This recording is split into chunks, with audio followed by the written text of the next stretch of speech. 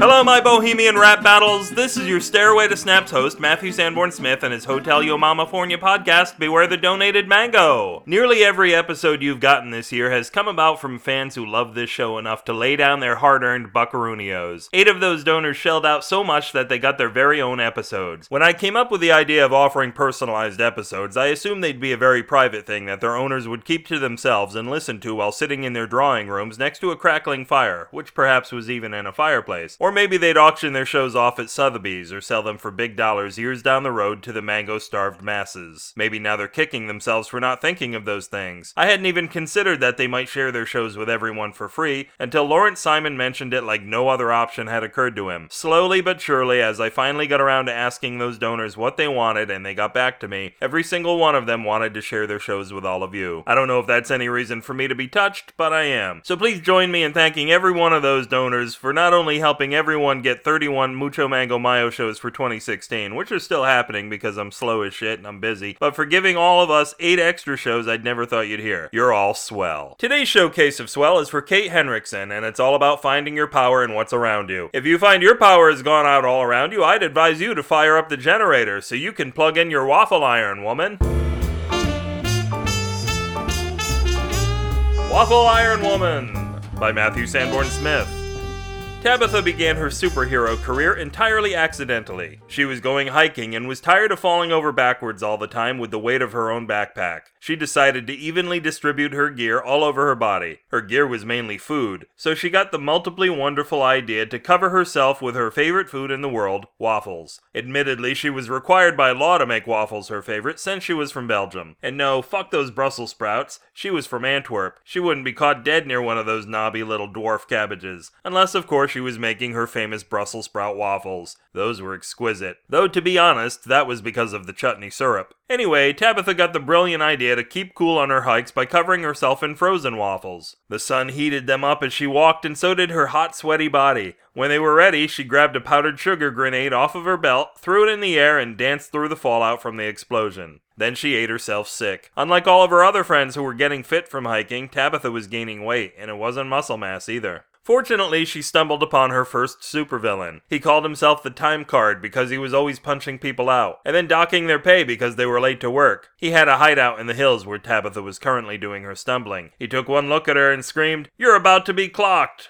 Although she didn't want to be clocked, she thought it was quite nice of the man to let her know. She was too full of waffles to run, but she did have a sugar grenade and deftly pelted him with it. The Time Card was stunned and blinded, and then he fell over. He was the sweetest he'd ever been. And the sweetest he ever would be, because he fell on top of a rather large ant colony and slowly disintegrated by tiny ant mouth-sized degrees. He punched out as many as he could, but they were so small and numerous and mobile he would accidentally punch many of them back in with subsequent blows. He received a call from the payroll department wondering what the hell was going on over there. Their spreadsheets were being overwhelmed. If anyone received overtime for this, management would have the Time Card's ass. He decided it might be best to just be eaten alive. And so he was. Tabitha was horrified by the whole scene, but also quite excited. She figured to get back in shape, why not fight crime as the Waffler? As the Waffler, she'd often change her mind, so sometimes she committed crimes too. But that was okay because the cops loved getting free waffles, so she got out of a few dozen murder raps that way. She could have gone on waffling, but it turns out waffles aren't very bulletproof, not even the frozen ones, so at some point she had to change her ways. She built herself a suit of armor from bulletproof waffle irons, which are over to the right of the counter at the store, which is why you never see them. They cost more, but thank goodness getting your still cooking waffle shot up was a widespread problem and Tabitha could gain access to them. She renamed herself Waffle Iron Woman and fought criminals mostly by throwing herself onto them and cooking whatever part of them she landed on. Jeezy Pete, folks, I swear I did not mean for her to be this brutal when I started this story 2 minutes ago. Let's say Waffle Iron Woman waffled once more and decided just to capture criminals and hand them over to the police like superheroes used to do. And to show there were no hard feelings, she offered them some ice cream in a waffle cone. And when they told her to go to hell, she'd take the pointy end of that cone and stab them right in the eyes. No. Ah,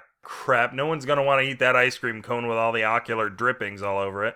When Tabitha was released from her mandatory anger management classes, she teamed up with a group of heroes known as the Breakfast Avengers. Waffle Iron Woman joined Cantaloupe America, Hawk Egg, the Scarlet Toast, Quick Sausage, the Incredible Bran, and Thor Pig, the porcine god who swung his honey-glazed hammer. They made their headquarters at the Waffle House. Together, they confronted petty criminals everywhere and savagely assaulted them.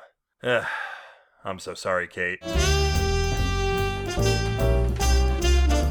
If this story battered your Belgians, you can vegetable oil-based spread it and other waste-lines at the web guys of the waffle fries BewareTheHairyMango.com. Gobble frustratingly in the comments for this post or beam me, mail me, and we'll go home and see Scotty at Matthew at BewareTheHairyMango.com, or attempt to make that home structurally sound while pointing all of our stud finders in my direction and laughing hysterically at BewareTheHairyMango at gmail.com. Whenever we danced on air, the SF and SF signal used to stand for Soyuz Fan Dance, the striptease that the cosmonauts used to do in the 70s. Hey, you spend a year in a sardine can in space with 2 other people and see how low your standards for entertaining yourself can get. Tweet a Rosita to make your life easier by following me at twitter.com/upwithgravity. I'll follow you back if you sweep and mop my floor. Look, I know that donating to a podcast that's about to end is for suckers, but there must be some suckers out there among you. I mean, statistically speaking. This podcast fruits loopily from a feather-littered bowl of sugar milk mud, which gets you wired enough to raise hell in the classroom before bringing you crashing down hard enough to appear innocent again when you hit the doorstep. So hey, let your teachers and your parents fight it out amongst themselves because you weren't consulted on this particular upbringing in any way, shape, or Creative Commons Attribution Non-Commercial Share Alike 4.0 International License. And Kate Hendrickson can do whatever she likes with it.